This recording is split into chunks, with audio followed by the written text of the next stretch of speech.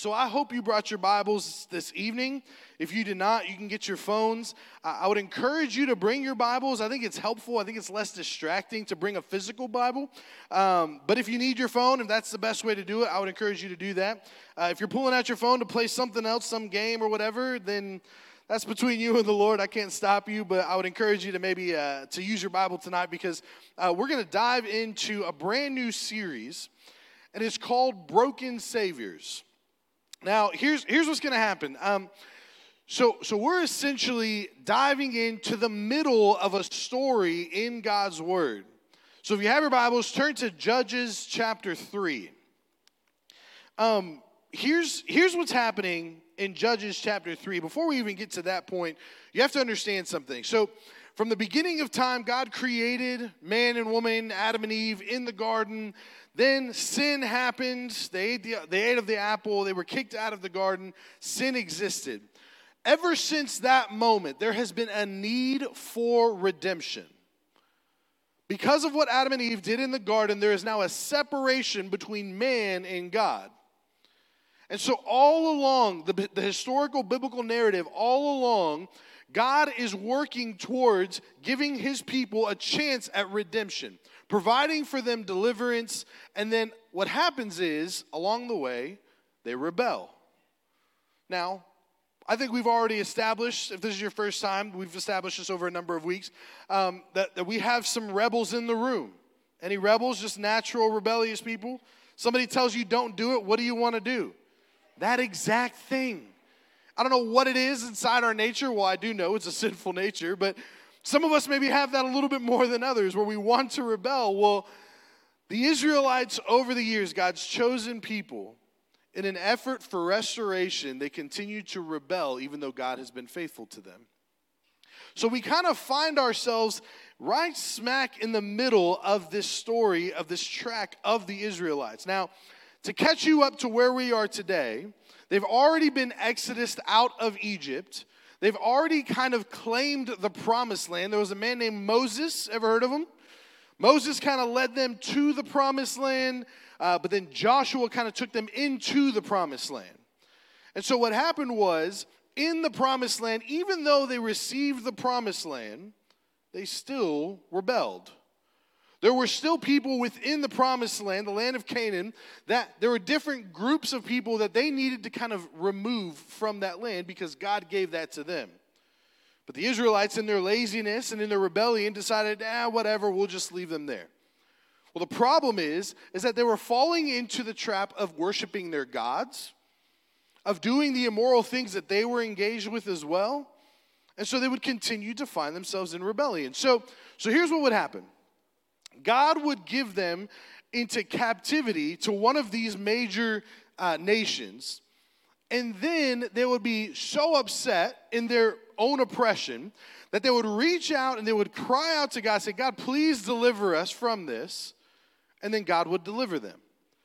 Well, the story that we're walking through today is actually this story of deliverance, and the way that they did it, God used what we would call broken saviors, what the Bible calls judges.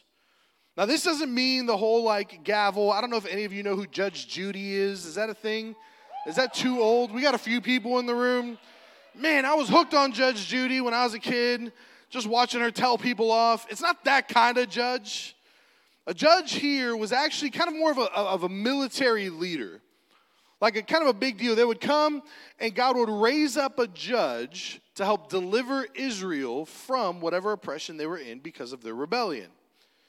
So God would send these people. Now understand what they represent.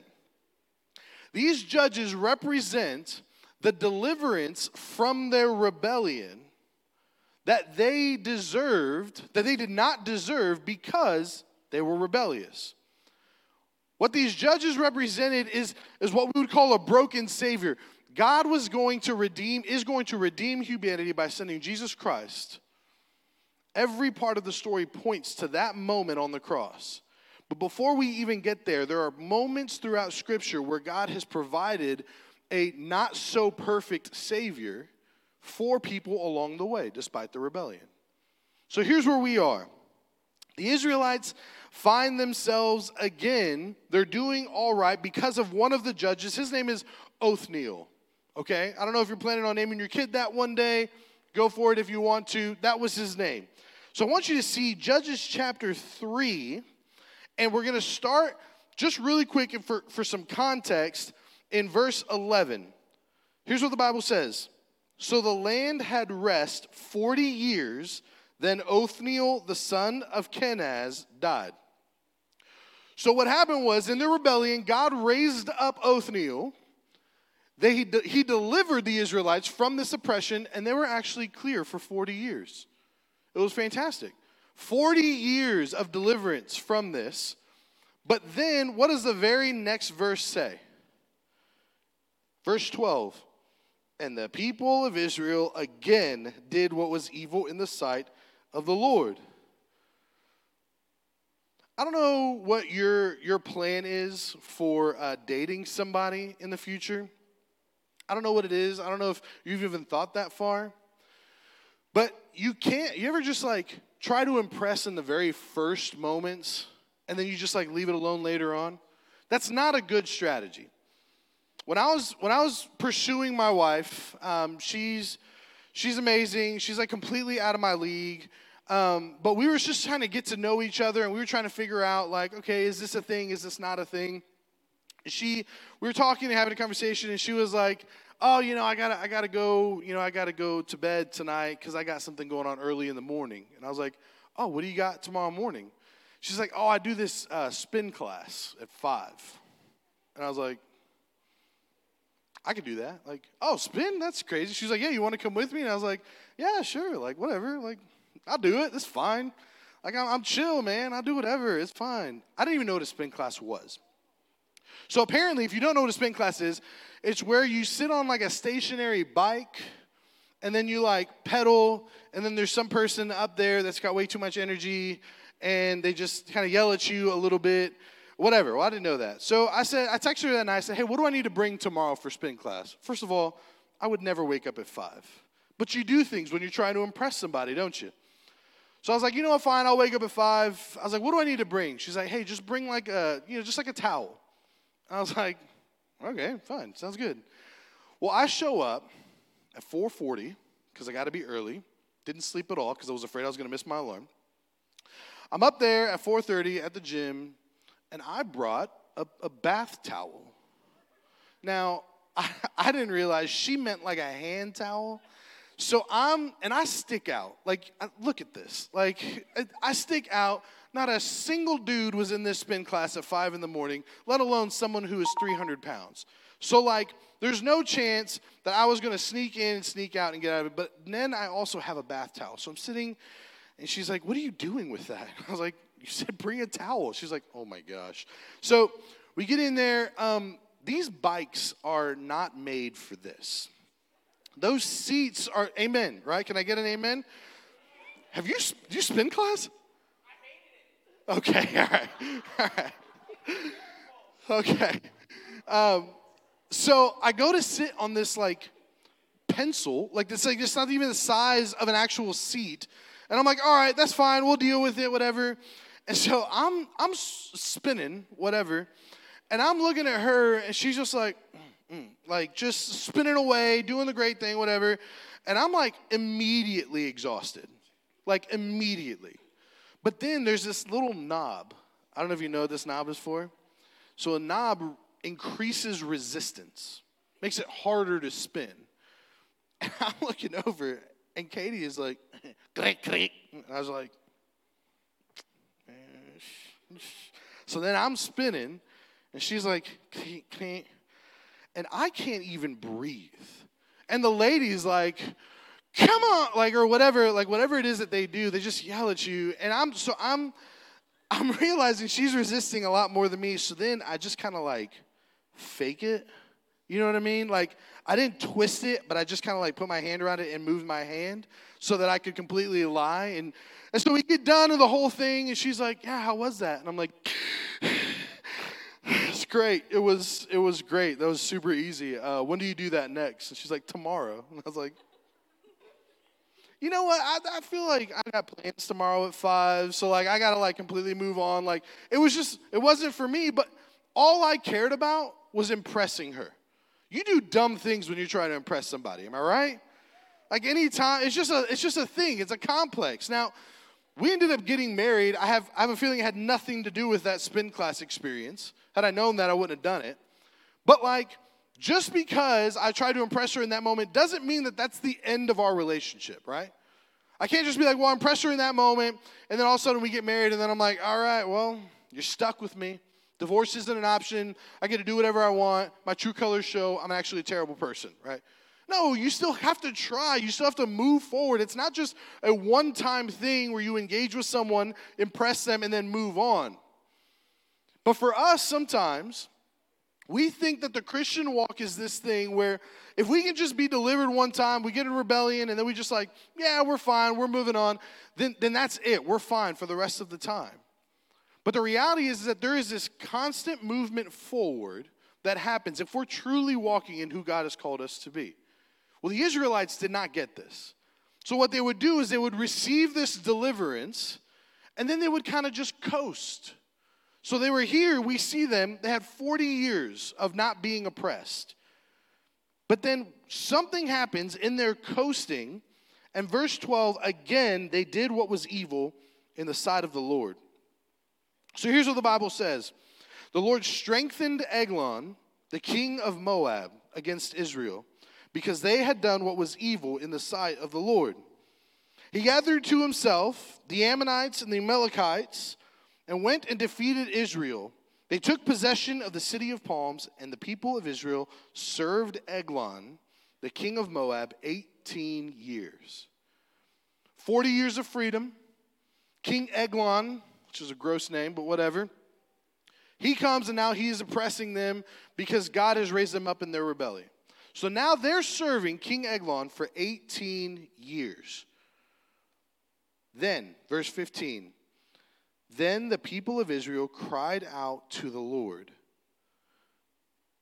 18 years they lived in captivity and oppression because of their rebellion, and after 18 years, and only after 18 years, did they decide to cry out to the Lord. I'm going to tell you something really quick. There are a lot of us right now that are in this season of complete rebellion. And for some reason, we find ourselves continuing to rebel over and over again. And the reality is, if we're honest with ourselves, we're miserable. But just like the Israelites, we sit in this miserable life that is full of rebellion, and we don't do a thing about it. We are so much more like the Israelites than we might think. So because they cried out, the Lord raised up for them a deliverer, Ehud, son of Gera, the Benjamite, a lefty. Any lefties in the room? Raise your hand if you're a lefty. All right. Don't boo a lefty. What? I didn't realize that would be so divisive. Goodness gracious. Listen, lefties, if you didn't know this, you are in the Bible. There is a left-handed man. His name is Ehud. Now listen, he's not left-handed because he started throwing a baseball with his left hand and his parents didn't change his hand. Typically, when you are left-handed, in these times it was because of some type of ailment, some type of deformity, and so you just, by nature, you kind of had to use your left hand. That's just how it worked. Don't use that to make fun of the lefties in the room. That's probably not the case. But Ehud, listen, Ehud was different, and that mattered. Here's what the Bible says. Listen. The people of Israel sent tribute by Ehud to Eglon, the king of Moab. And Ehud made for himself a sword with 2 edges, a cubit in length, and he bound it on his right thigh under his clothes. So, here's what happened. Lefty, right thigh. I don't know if you've ever seen, but you like pull from across your body, right? This is how swords work, I guess. I don't know. If you were a righty, which side would it be on? Thank you. Man, gold star, whoever that was. Was that you? Gold star. So, because he was left-handed, it was on his right side, it would typically be on the left. That's important. Here we go. Keep going. He had on his right thigh. Verse 17. He presented this tribute to Eglon, the king of Moab. Now, the Israelites would have sent regularly tributes to the king as a part of their oppression. They would say, hey, King Eglon, we've been doing all this work. We've been putting this together. We want to bless you, O king, so you don't kill us. So they sent this tribute through Ehud, and he brings in this sword that is a cubit in length, which is about 18 inches. He presented the tribute to King Eglon of Moab. Check this out, verse 17. Now Eglon was a very fat man. That's for real. I don't know what your version says. I don't know if your version says husky. I don't know if it says like big boned or whatever, or all the things that people typically call me. Someone said beefy about me earlier, which is fine, whatever, I can handle it. But the Bible is very clear. Eglon, which kind of sounds like it fits the name, was a very fat man. Verse 18, check it out. When Ehud had finished presenting the tribute, he sent away the people who carried the tribute. But he himself turned back at the idols near Gilgal and said, I have a secret message for you, O king. So the tribute has been presented. Everybody's kind of leaving in the tribute. There would be a lot of officers, different people of the kingdom that would be a part of that in the room. The tribute has been presented. Everybody kind of starts leaving. The tribute ceremony is wrapping up. And then Ehud kind of like on the side is like, hey, Eglon. And Eglon's like, yeah. Like, I don't know if like, yeah. And so like, he said, hey, I have a message for you from the Lord. Check it out. He said, O king, and he commanded silence. All his attendants went out from his presence because he said, I have a secret message for you. What he wanted in that moment, Eglon was like, oh, if you have a secret message from you, get everybody out of here. Get out. Because this is important. Obviously, I'm a big deal. I'm a person of influence. Give me the message. Here's what he says. Verse 20. Ehud came to him as he was sitting alone in his cool roof chamber, and Ehud said, I have a message from God for you. And Ehud arose from his seat. Ehud reached with his left hand, took the sword from his right thigh, and thrust it into his belly. And the hilt or the handle also went in after the blade. And the fat closed over the blade, for he did not pull the sword out of his belly. My man, like, I don't know what 18 inches feels like, but it went in, did not come out. The handle went in also, and that was it. It stayed in there. The fat closed over the sword. Now listen, that's not the end of it.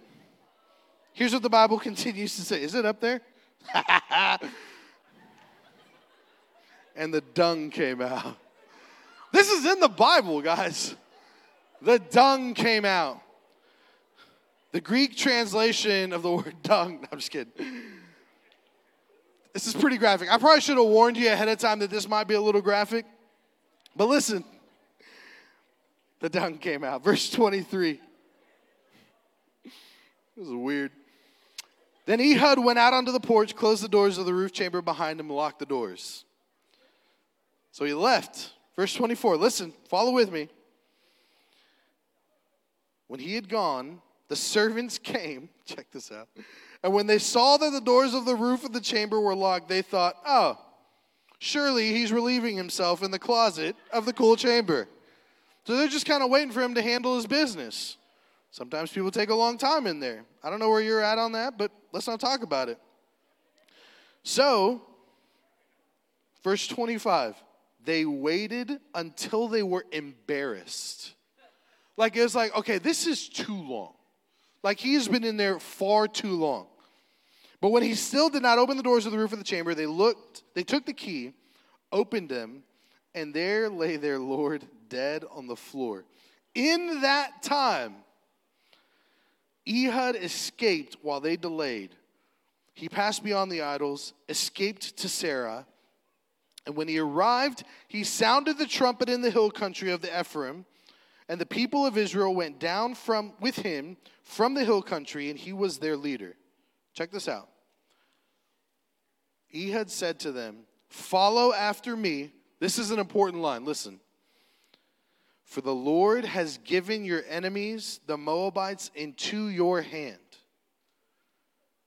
Even despite their rebellion, the Lord raised up a man like Ehud, who in a very unique and sort of graphic way takes down this king, retreats back to their people, readies them up, and says, 'The Lord has given your enemies into your hand.' So they went after him. They seized the fords of the Jordan against the Moabites, did not allow anyone to pass over, and the Israelites killed at that time about 10,000 of the Moabites. All strong, able-bodied men, not a man escaped. So Moab was subdued that day under the hand of Israel, and the land had rest for 80 years. So they had 40 years of freedom, 18 years of oppression, and because of this moment where Ehud has now delivered them from that oppression, despite their rebellion, they now have 80 more years of freedom. Now let me ask you something. Did those Israelites deserve that freedom? No. What did they do? All they did was cry out to the Lord, and the Lord was the one who provided it, right? Listen, I want you to see a few things from this. If you're thinking like, what in the world are we getting from this? Check this out. I have 3 things that I think, if you write things down, go ahead and write it down. If you're one of those people that memorizes things, you're like, no, I'm not going to write things down, so I'll remember this, then that's fine too. The first thing is this. Our relationship with God is not just one decision. Our relationship with God is not just one decision. It's not just this one thing that we decided in this one moment, in this one room, at this one camp or whatever, and then it's just done. We're good. The reality is what the Israelites said was, because I have been delivered from these oppressions, then I'm fine. I'm good. I don't need to do anything else. But what happens is, in their complacency, they would find themselves rebelling again because that was what their nature said to do. And we do this all the time. We might think, oh man, I made a decision that one time, or oh, at least I didn't do this one bad thing, or hey, I did this one good thing, so I'm fine. Has your parents ever gotten on to you before, and it feels like they get on to you for the same thing over and over again, and you're like, can't you just see the good things that I'm doing? This is what the Israelites would do. Yeah, remember that time we were oppressed and now we're not anymore? They got complacent because they rested in this one time where they were delivered, and then they found themselves rebelling again. So what does that look like for us? Listen, there are some of us in this room, there are people in this room right now, that this will be the last time that they set foot in this room. And it's not because of anything other than the fact that they just don't choose to be here. And I'm not saying that this place is the greatest place in the world. I do think that a little bit because I love this place. But there are a lot of us in this room that might not be back here next week. There's a lot of us in this room that just won't choose to come and be a part of something where we actually get into God's word, where we have a fellowship and a community of believers, where we have leaders that are trying to pour into us so that we can continue to grow into the people that God has called us to be. But that's not a priority for us. There's people in this room right now that are currently looking at their phones and not even paying attention to anything. And that's fine. That's between you and the Lord and you and whatever. Like, if that's you, man, that's fine. But I'll tell you what God has to say in his word is so valuable that every time we come in here and open God's word, I promise you, if you engage and pay attention, I bet the Lord would speak something to you. But within our rebellion, we just say it's not that big of a deal. It's not important. I made the decision to come here. Isn't that enough? I show up every now and then on a Sunday. Isn't that enough? I made a decision for salvation one time at a camp 3 years ago. Isn't that enough? And the reality is that this isn't a works-based thing, but man, God wants all of us. He wants us to give him his all. He wants us to engage when we have opportunities to engage. And so I pray and I hope that you come back and are a part of what we're doing here at Bell Shoals in this student ministry with some incredible leaders. But the reality is that a lot of you won't. It's not just a one-time thing. This is something that we get to engage with every single day. Maybe we start to think, hey, you know what? I actually don't need to spend time in the Word because I go to church. Do you know that I never brought my Bible to church?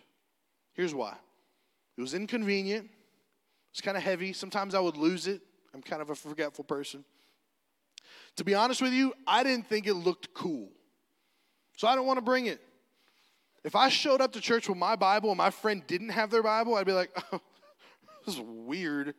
Like, I'd probably throw it in a pew somewhere so that I didn't have to be the one person in my friend group that had my own Bible. There's a man, his name is Mark Young. He is one of the people in my life that has made the most significant impact on my life. And it wasn't because he told me to bring my Bible to church. It is because he just brought his Bible faithfully every single time church was available. And I watched him. And I would sit next to him. He would be the only person in our friend group to bring his Bible. And he would sit down. And I'm like, this guy, like, what a loser. like in my mind, that's what I was thinking. Because, like, why would he bring his Bible? In reality, I was just insecure. But I watched him every time somebody would come up and speak. He'd be underlining. He'd be circling. He'd be making little notes. And then he would reference them weeks later. I didn't remember anything that anybody was talking about. But man, the more I saw him truly engage in God's word physically, that just changed my perspective of what I needed to do with this. So then I just started bringing my Bible. I was more engaged. I wasn't near as distracted. And so that was a huge help for me.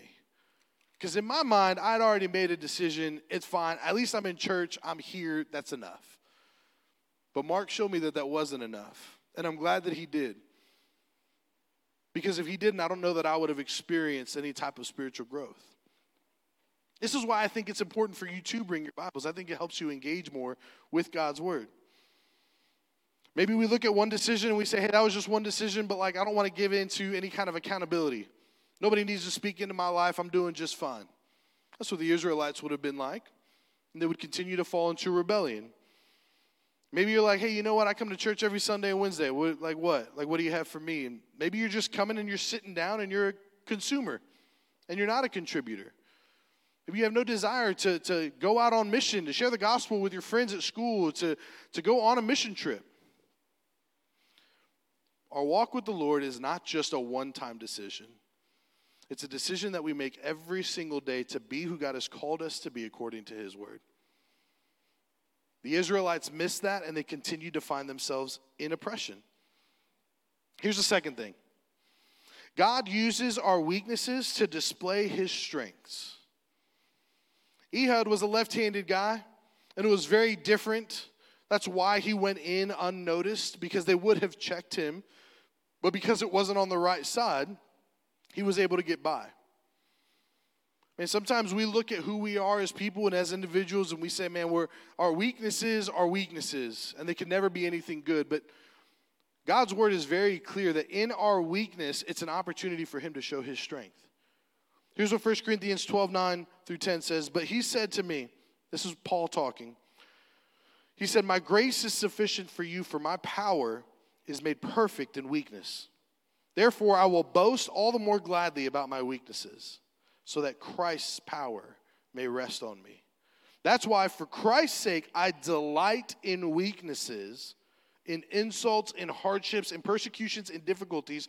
For when I am weak, then I am strong. If we're looking and we're walking around and we're just trying to be one giant strength, nothing's wrong with me, I'm great, I'm good at every single thing that I do, and you don't give any opportunity to work on weaknesses or to allow God be strength within those weaknesses, then we miss out on what God would want to do in our lives. Number 3, this is the last thing, and then we'll wrap up. God already has the victory. Let's think about this for a second. When we're looking through Judges, God is providing for them people who are broken people, trying to deliver a broken people from their own rebellion. This is a picture of what is to come with Christ on the cross. God already has that victory. So I think for us, sometimes we start to think, well, I'm kind of trapped. I'm kind of stuck in my rebellion. I'm stuck in the thing that I just can't break, this habit, this relationship that I'm in. I just don't want to break it. I want to keep it going. Even in my rebellion, that I recognize this doesn't honor God, I want to still continue in it.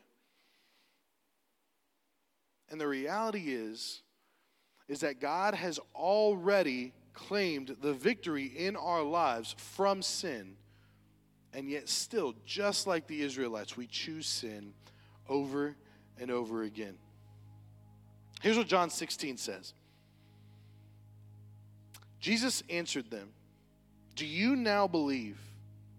Behold, the hour is coming, indeed it has come, when you will be scattered, each to his own home, and will leave me alone.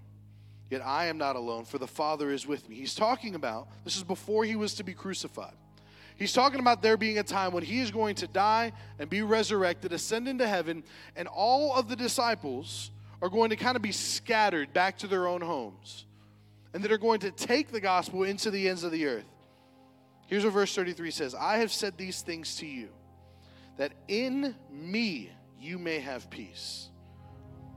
In the world you will have tribulation, but take heart, I have overcome the world." Here's what I want you to see. He says, "I've said these things to you, that in me you may have peace." Peace is available. Peace is offered to each one of us. But the very next line says, "In the world you will have tribulation." There will be oppression. There will be difficulty. And man, some of us, just like the Israelites, just want to sit in that rebellion. We have access to so great a salvation that is through Jesus Christ. And because we're so stuck up on ourselves, that's where we want to live. I'm going to tell you something. A lot of us in this room, if not all of us, are battling something. Not just going through something, but like actually battling something. It could be an addiction.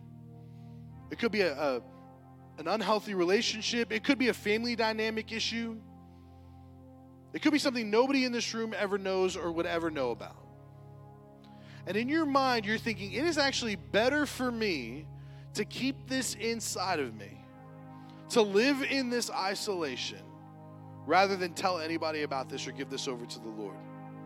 Because there's no way that I can beat this. But the reality is, listen, God already has the victory. He's already defeated death. He's already defeated sin. And if we don't lean into that, we miss out on this deliverance from our own rebellion. So I'm going to tell you something. If you're in this room and you don't even know what we're talking about. What salvation, like, what does this even mean? Let me tell you, this story of the Israelites is our story. We live in rebellion over and over again. We are separated from God, and there is nothing we can do to ever get to a place where we'd be in a relationship with a perfect and holy God. So what he did was, he sent not a broken Savior, a perfect Savior. And that perfect Savior died on the cross for each and every one of us.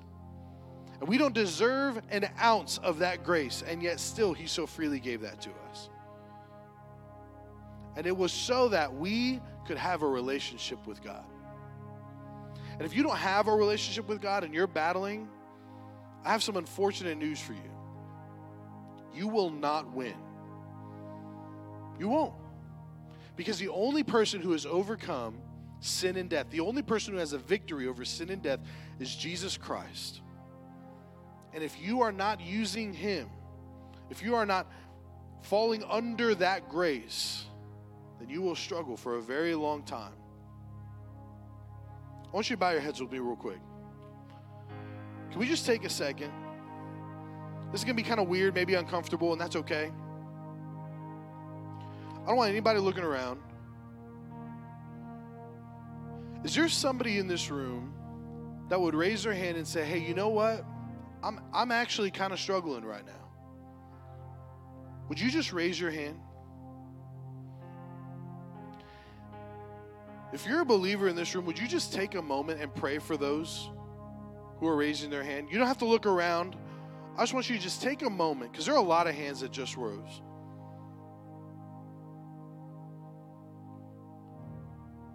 If you're a believer in the room, I just want you to take a moment. I just want you to pray over people who just rose their hand.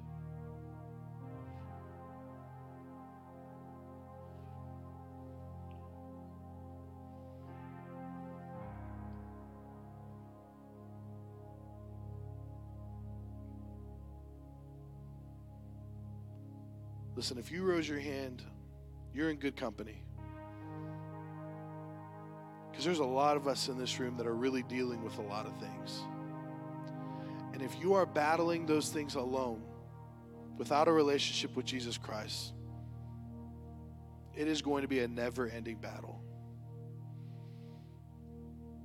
There are leaders, adults in the room. There are people on our staff. We would love to come alongside you and pray with you. Would you just pray and ask that God would give you the boldness to come to somebody to ask for help? If you're in this room and you've never received Jesus Christ as your Lord and Savior, I would love to talk with you. I know Morgan would love to talk with you. We would love to have a conversation as to what that could look like in your life. So don't leave tonight without considering that if you've never done that before. Heavenly Father, we are broken people living in a broken world, rebelling daily.